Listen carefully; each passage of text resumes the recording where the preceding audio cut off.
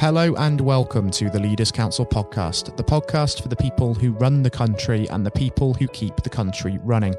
My name is Scott Challoner and you join us on another sunny day here in the capital as once again we bring together a variety of distinct perspectives on leadership. A little later on in today's show, we'll be joined by England's 1966 FIFA World Cup hero Sir Geoff Hurst, who helped the England team lift the Jules Rimet trophy 54 long years ago today. But first and foremost, I'm delighted to have David Kelly alongside me. David is Director and Player Recruitment Officer and Coach at Danson Sports FC Ltd, a grassroots youth football club based in Dartford, Kent. David, very warm welcome to you and thank you ever so much for joining us. Thank you very much. Thank you ever so much for taking the time to come on to the programme. It's a real pleasure having you with us to discuss your views on leadership. But before we sort of dive into that, since today's generation of leaders within businesses and organisations, I think it's fair to say is probably going through one of the greatest challenges of our time. It would be remiss of me not to ask just how the COVID-19 situation has affected your operations in particular. Well, it certainly has. I mean, through these sort of like hard times as such that everybody else is going through, it has been very, very hard. I mean, not only we've got ourselves and our coaches and our managers, which are all volunteers. We've also got our members, which are the children, as well as adults here that play too. And the main kind of thing which I was getting back from speaking to our managers was a lot of their players as such were being affected quite a lot in regards to their mental health, where they're stuck indoors, they couldn't really go out. So a lot of our teams were kind of doing like montages of videos where like the kids would be doing kick-ups in their garden, and then they'd all put them together, and then we'd stick them on our WhatsApp group, because we've got a WhatsApp group for our managers to kind of help along the situation as best as we could. Look, this team's doing this. How about if you guys try this? We all, it was very, very hard. It was very difficult in the beginning. It is when it's such an unprecedented challenge to sort of get a grip on things, absolutely. There is just sort of that initial moment of sort of panic and inertia, which you sort of have to get over, I suppose. You know, David, that from sort of a business perspective, I suppose, that there's going to be a challenge on the horizon, a significant one of that. How do you tend to mentally steel yourself for such a challenge? That's a bit of a difficult question, actually. First off, when it hit us, it was just like, what are we going to do? How are we going to how are we going to survive? The Grassroots Football Association, the Football Foundation, they put out loads of funding pots for us to kind of like apply for. So we went down the route of all the other, pretty much most of the other sort of football clubs, and we applied for these grants, and they kind of helped us through these these hard times that we've got. I'm just thankful now that we are kind of like back to some sort of normality. That's really, really positive to hear as well. And have any sort of new safety procedures sort of affected the normal way that the children would be expected to train, or is it sort of reverting to what it was before at this stage? So when the FA and the government announced that we could actually go back to some sort of training with the 2 metre distancing, I had to come up with a COVID-19 risk assessment. So, and at our facility, we've got a 4G facility, a top of the range one. And normally what we do is we split our 4G into 6 areas so we can have 6 teams training at the same time. Still ample enough room for players to train in, because it's a FIFA-sized one as well, which means it's a little bit bigger. Sorry, not a little bit bigger. How can I put it? It's not your average sort of like AstroTurf. It's a top of the range FIFA approved one. So we've got like extra runoff and everything else. The pitch is still the same size, but we have obviously got runoffs around it, which the managers can also use that in training as well. But because of the social distancing, we had to divide the pitch up into 4 areas, obviously to maintain everybody with the social distancing. Now, with the parents would always like to come inside the viewing area and stand and watch. We had to implement that nobody is allowed to the viewing area at all. Everybody had to stay around the outside of the area. Obviously socially distancing from everybody else. And then when it came to kind of like the changeover as such, so we got 2 gates. So the teams that were coming on, let's say for example the 7 to 8 slot, they would walk on one side of the pitch, and then the team that was currently on there, the 6 or 7, so they would come off. So it'd work in like we would work like a one-way system to kind of keep everybody away. Hand sanitizer was used for everybody. Not mixing people's drink bottles up. Everybody had to make sure that all of their bags and everything else were all separated from each other.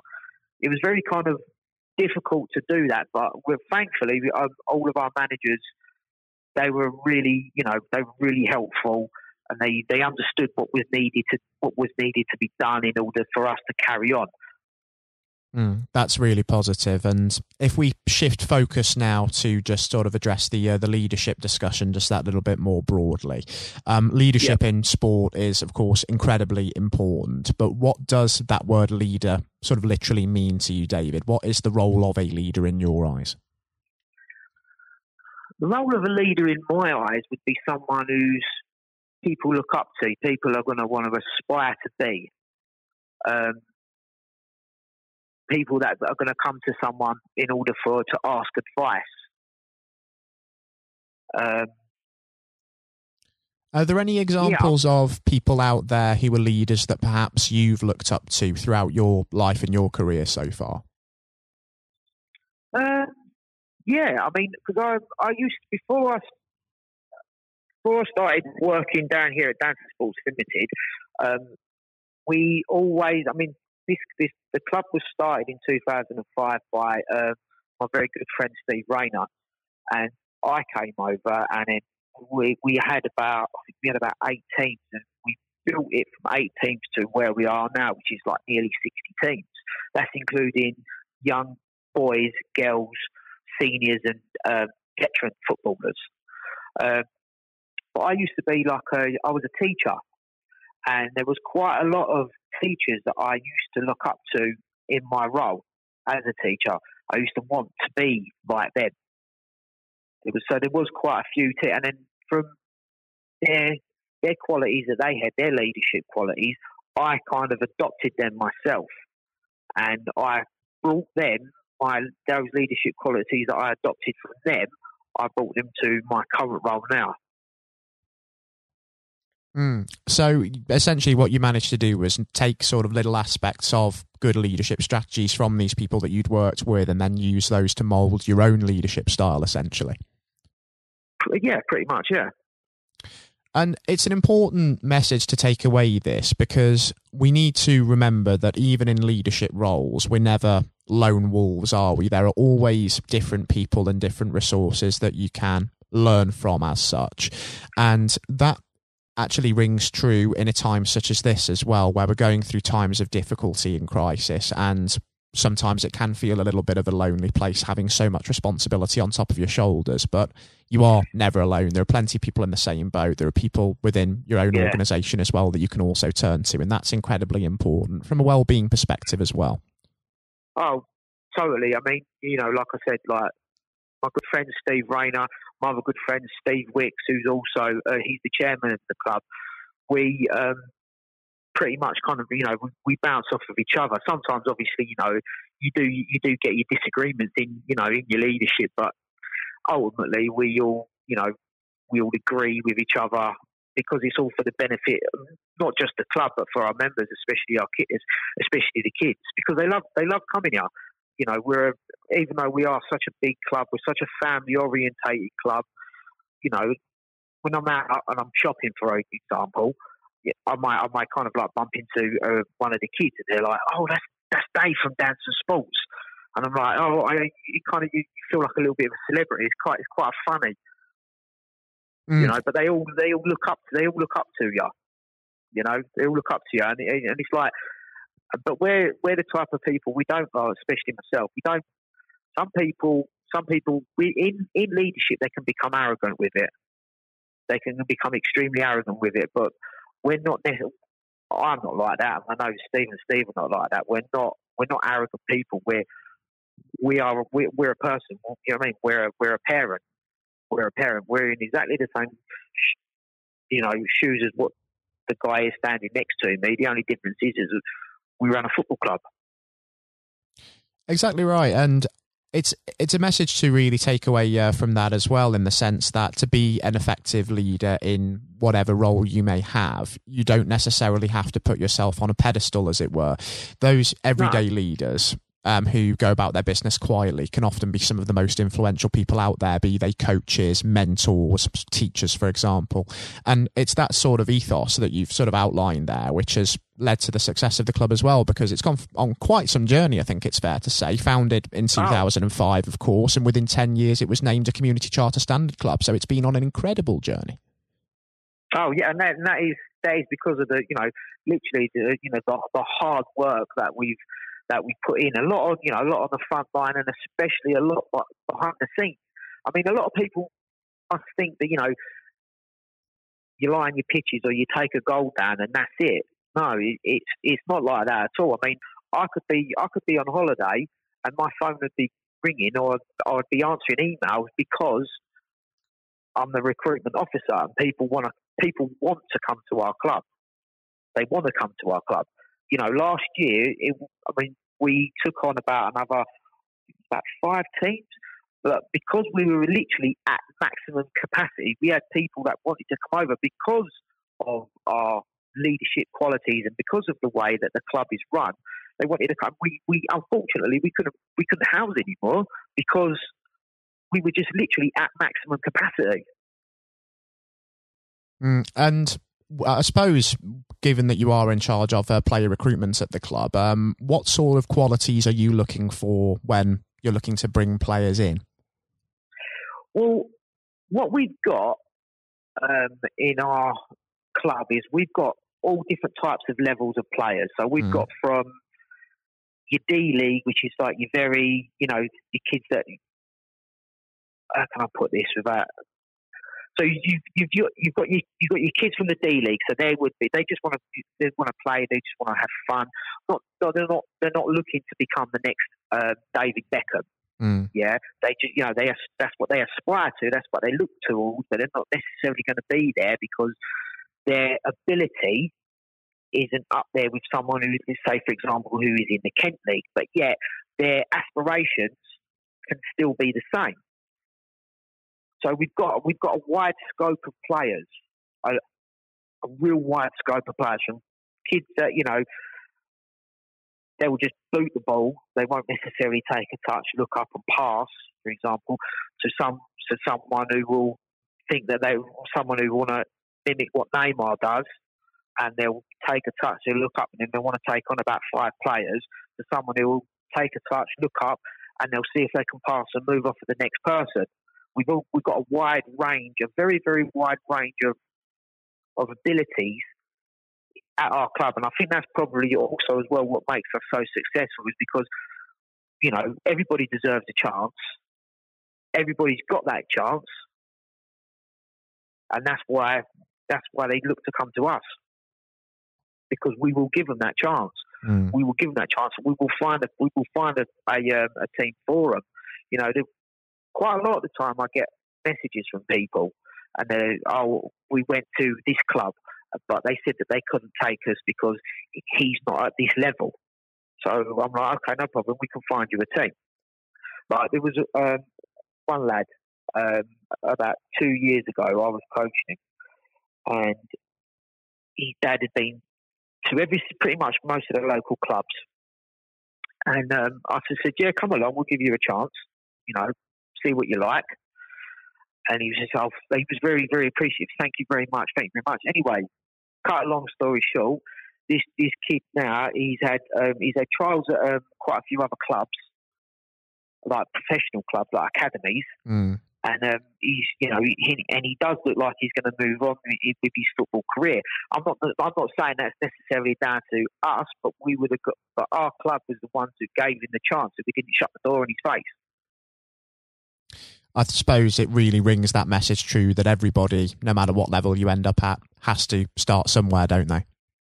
Exactly. You have to start somewhere. Diego Costa didn't start playing football until he was 16. And I think it was also Ian Wright, I think. He didn't play for Crystal Palace until he was in his late 20s, did he, if I remember rightly, as well? Yeah, exactly. So that's another great example. Yeah, I mean, he used to play for Greenwich Borough, but he didn't start playing until he was in his late 20s. Jamie Vardy, I think, he started playing until he was 22, 24. And he was, of course, in non-league for the majority of his career, of course, absolutely right, until his move to Leicester City, exactly. Yeah, he played for Fleetwood. Yes, of course. He was released from the academy at Sheffield Wednesday at the age of 16, if I remember rightly, and then moved on to local non-league club Stocksbridge Park before moving on to Halifax, Fleetwood, and then on to Leicester. Became the first £1 million non-league player, and of course this season has just won the Premier League Golden Boot. So it's quite the trajectory for him, absolutely.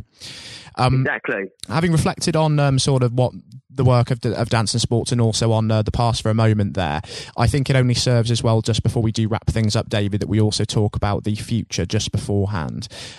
With regards to the next sort of 12 to 18 months, we know that we are going to have to adjust to new conditions of working and living as we sort of look to shrug off the shackles of this COVID-19 situation. But what does Danson Sports Limited hope to achieve during that period, and what is on the horizon for you, do you feel? So we're looking to hoping start up some sort of, go back to some sort of normality in regards to providing the kids, our members, with football. I do know that as of the 1st of August, everybody can start playing matches, but with certain regulations put in place. As a club, we've got our COVID-19 risk assessment. All of our managers know about our COVID-19 risk assessment. So everybody's going to be following that. But within the next 18 months, we would like to... I would like to see the team... Not the team, sorry. I would like to see our club grow. But I'm also... My mission at the moment is to grow our female section of grassroots football, which has seen a big, massive explosion within the past couple of years. And when we first acquired our place in Dartford, I was trying to push for girls' football then because I could see it was going to be a big thing.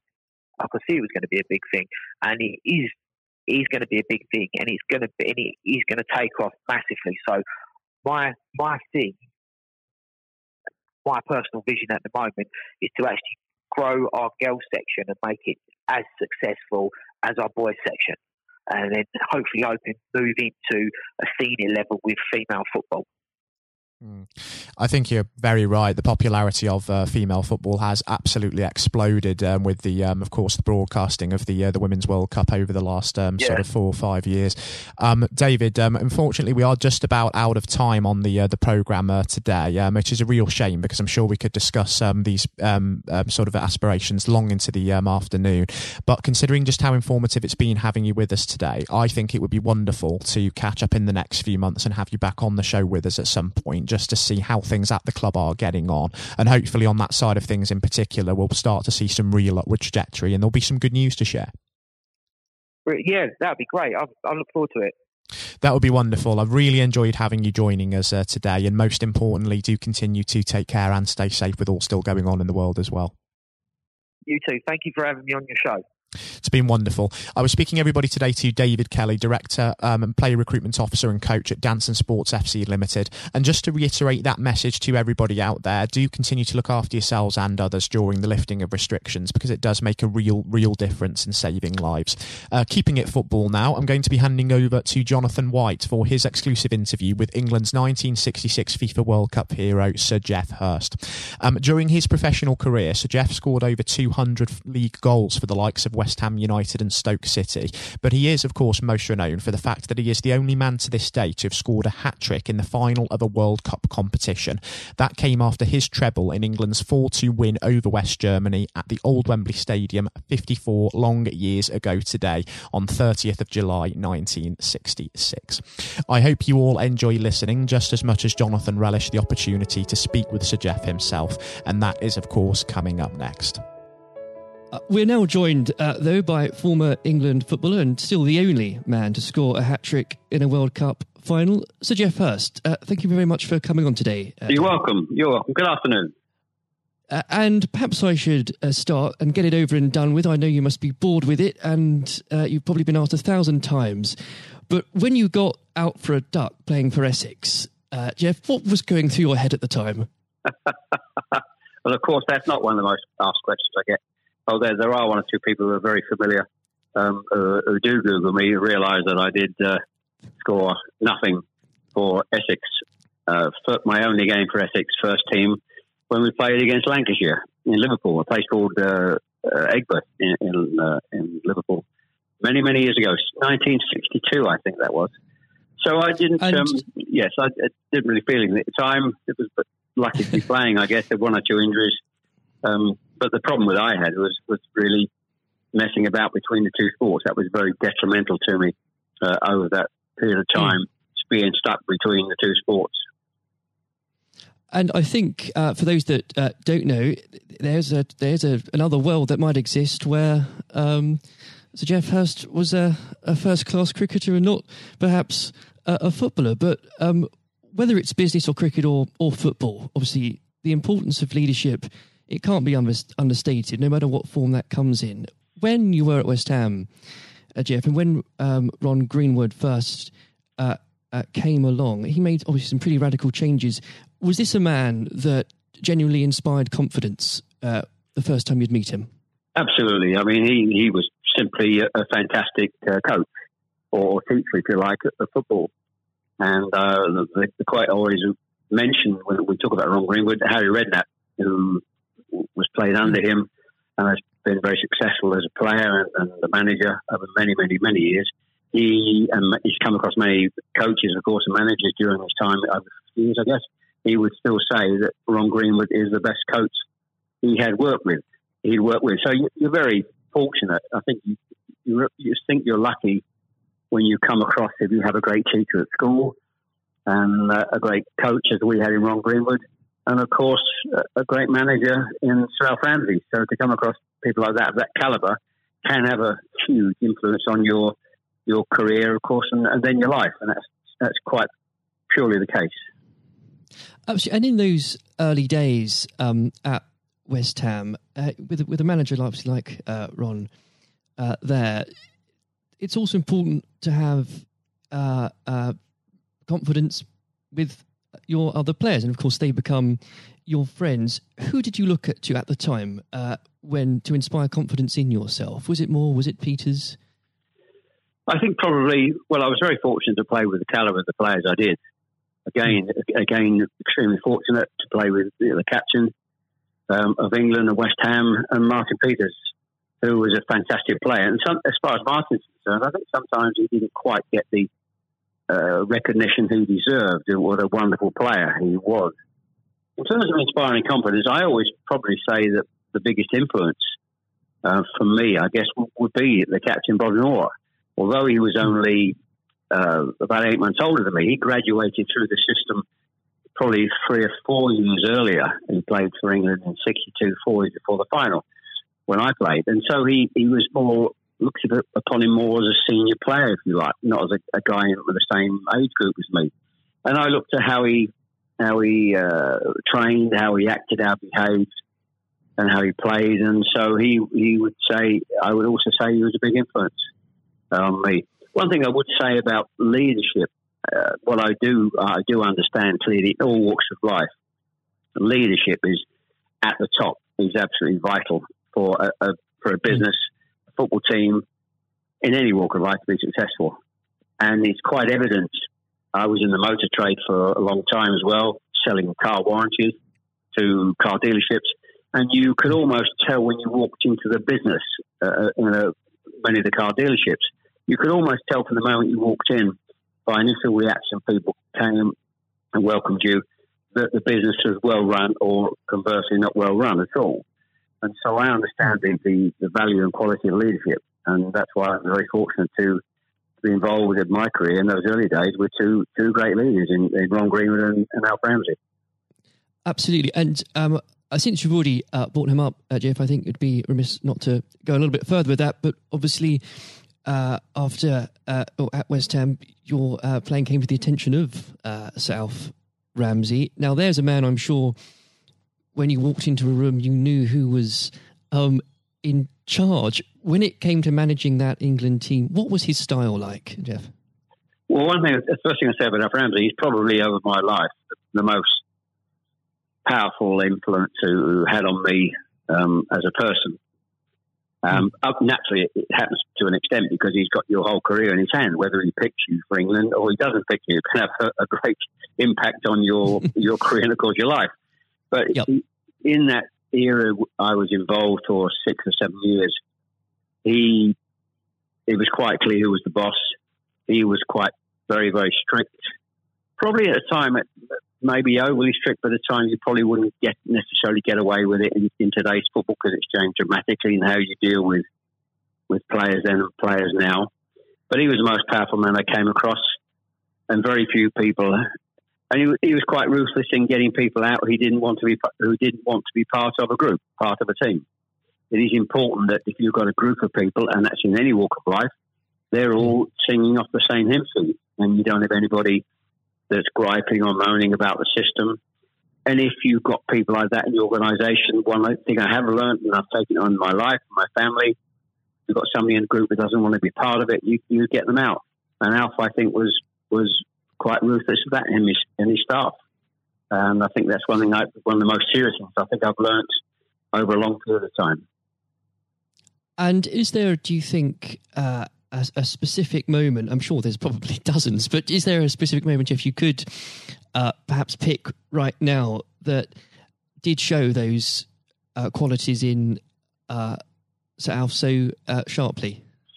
Yes, I think for me, certainly, I think there are instances of players who you thought would be in the team or certainly in the squad, and surprising they were not. There was no necessary reason for it, but looking back, I do think perhaps they were people that Alf didn't think wanted to be part of a group. So that's for me. In terms of my personal view, I think that it looked prior to the World Cup that I was going to be playing in it. Only a few games before I was playing, and I played with Jimmy Greaves in the game against Yugoslavia only a couple of months before the final. And it looked at that stage as if I was going to be playing in the team. But in a couple of more friendly games before the final in Poland and Norway, I think, and Denmark, I played 2 of the 4 games, and I probably didn't quite replicate my form that I'd been showing at West Ham and in the early couple of games for England. And he left me out in the first game of the World Cup against Uruguay. He started off with Jimmy Greaves and Roger Hunt. So I had an impact of thinking at that stage I looked like I was going to play, and didn't start because of just a lack of form. I didn't play quite well enough to justify my position. And somewhat fortuitously, I only got back in the team because of a nasty gash to shin on Jimmy Greaves' leg. And I think what you've said there, Jeff, actually does sum that up really well. And more than that, whilst it's important to have that someone in charge with those qualities, it's almost useless if there isn't a strong and unified team behind them. And there really must have been moments, if maybe there weren't, but let us know, in that 66 competition, the prolonged pressure on all of you, the weight of a nation, did it get to you? Oh, not for me personally, no. I think, and I don't, not for me, not for a second. I think I was just happy to be involved in the squad initially. Not at all. You're not aware of the magnitude of the occasion, really, looking back out. So I never really felt people talk about pressure a lot, and it's there, and players talk about it in life. I didn't really necessarily feel any great pressure during the time I was there. And what is also important to say about Alf Ramsey, the people he left behind that were left in the squad after he'd moved one or two players out, the squad were a bunch of very hard-nosed, professional, top-quality people. And that was, again, the leadership that Al showed. He got people in together that were very, very strong personally. And I think that was part of the success we had. We were I always describe our group as hard-nosed professionals. We have some great players, but overall they were great hard-nosed professional players and great quality people who we've kept in contact with, over the years. And Jeff, I've got to ask, and I'm not making this up, I've genuinely heard that people do ask you whether or not you realise there were people on the pitch at that moment. I imagine you were busy on something else. Well, I did some theatre shows last year. They've gone fairly well, and we're going to do a series of theatre shows, in fact, starting this week, over the next 2 or 3 months. And at the end of the theatre shows, we have about 20 minutes where we allow the people in the audience to ask questions. And I won't mention both. They're too long to talk about both questions. The other one's a really stupid one. It's too long for me to tell you. It's absolutely ridiculous. But the other ridiculous question I get asked, did I realise there were people on the pitch? And of course I jokingly say, yes, I was just about to shoot to score the goal. And I looked round, put my foot on the ball, and looked round for a little while and said, oh dear, there are 6 or 7 people running on the pitch. So I've been asked that once at one of the theatre shows. So I make a joke about that and saying, yes, I put my foot on the ball and waited to just have a glance round, Maybe it does prove there are things such as stupid questions, really. Oh, yeah, there certainly are. I've got another one which I won't bore you with. It's too long to tell you. I was in a Jersey, or Channel Line, Jersey or Guernsey 2 or 3 years ago, and most stupid, irrelevant questions that absolutely nothing to do with football whatsoever, which was absolutely, but I can use that now because it is quite funny. Well, maybe another time then, but we... well, you want me? I can tell you if you want. You got time? I can tell you if you want. Jeff, go on. I think it would be silly if I said no at this point. Okay, so I was doing at a dinner in the Channel Islands, 300 or 400 people, black tie dinner, guest of honour. On this occasion, I was speaking for about 20 minutes, then allowing questions from the audience at the end of the evening. And there was the usual football questions, and then all of a sudden I heard somebody at the back who asked a question. I didn't quite hear what he said. He didn't have the microphone with him, so I said, I didn't hear what he said. Can you please give this chap the microphone so I can hear clearly what he said? So the chap had the mic, and he said, when a turtle loses its shell, is it naked or is it homeless? Right. What a question. What a question. I think that would be definitely in the stupid category, wouldn't it? So we had a laugh about that. You've got to have a patient of a saint, I think, sometimes to put up with things like that. But then again, I found it amusing. I just found it amusing. In fact, some of the audience found it highly amusing as well. So it did make me laugh that day. If you can put up with my questions, you can probably put up with anything. But there would have become a point, though, Jeff. I think you were a young man when obviously this happened, when you must have realised that teammates, began looking at you for leadership. Is that something that occurred to you, or did you just realise that by one way or the other, people actually begin to look up for you for inspiration? Well, possibly. That's never really struck me until you've actually mentioned it now, quite frankly. It's a new question. Does anybody look up to me? I'm sure perhaps there are people who pay you compliments of fans of West Ham and Stoke, and of course England fans who I think probably it would be very immodest of me to suggest that I felt that somebody was looking to me for inspiration. You don't have to, but I will. It's okay for a third party to do it. Perhaps that may have been the case over the years. People look at you and maybe it has a helpful effect. But I do think you how you behave and set examples on and off the pitches, people must realise that has an influence. How you react and behave to situations on and off the field surely probably has an impact to younger players coming into the team latterly.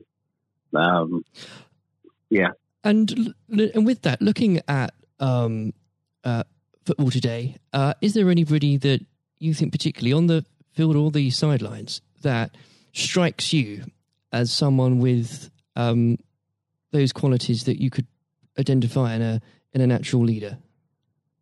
Current players, you mean? Oh, players, managers, anybody that you look to today, really? Well, I think some of the outstanding. I think the best example about a leader and at the moment is Klopp at Liverpool.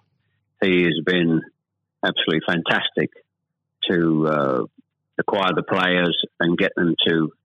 Their attitude is absolutely fantastic. They're great players, but there's more than just being good players in football. It is to have a good player with a fantastic attitude, and their willingness to work for each other and the team is absolutely outstanding. Hence these unbelievable results. There are, and the great players not always succeed as individuals, or probably even certainly as a team if you haven't got the right attitude alongside it. And they're probably, and that comes through the leadership. That's not just luck. Absolutely. That's absolutely leadership. He'd be the best example, of course, in football terms today. Easily. And of course, going back not that long ago, Alex Ferguson is just absolutely. You've got to take him as the first example, because Klopp's only done this over a period of time, a short period of time. But if you look at the 26, 27 years that Alex Ferguson did with Manchester United, and subsequently since he's gone, how they are not doing so well. He's the best example of management we've probably ever seen, and I don't think anybody will see the light of that kind of leadership again. It's absolutely astonishing. And do you think, could you imagine Sir Alf or even Ron Greenwood managing teams today? Yes, I think so. I think yes, no question at all. I think Ron Greenwood. Yeah, well, the answer, straightforward answer is yes. Good answer. The straightforward answer is yes. I can elaborate as much as you want, but the straight answer is absolutely categorically yes. And with I know if we could talk about this probably for the next hour or so, but I'm conscious of the time. Looking back through your playing career, perhaps especially your time for England, who was it that struck you more than anyone else on the pitch that displayed qualities of not just leadership but companionship and level-headedness that you think that have stuck with you all these years later? Well, I think I was very fortunate, and I wouldn't pick any one player out. I think looking at that, so many, and that's why we were successful, because we had so many showing all those qualities that you just mentioned throughout the team. I think that was outstanding, and it's an opportunity to talk about all of them in that breath.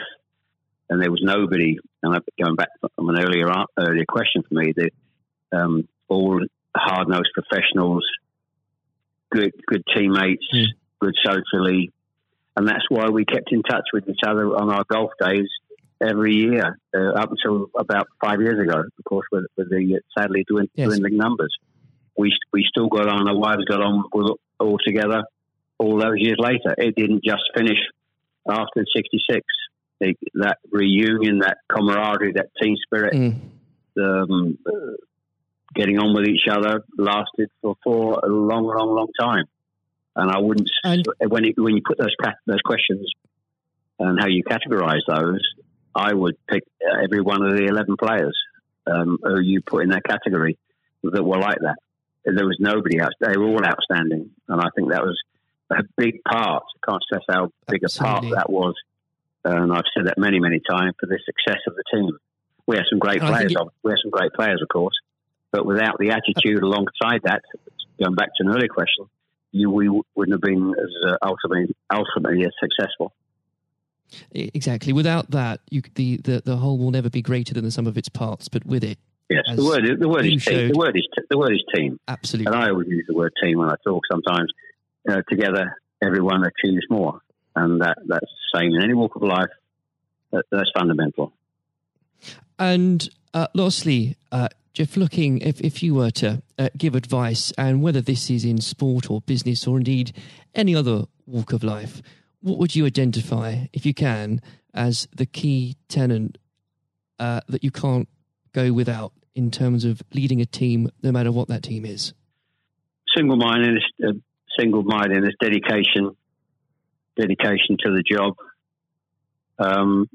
thinking about that role, that job in leadership all the time. It's a huge part of your life. I don't think you can switch off when you're in business at the top level or sport at the top level.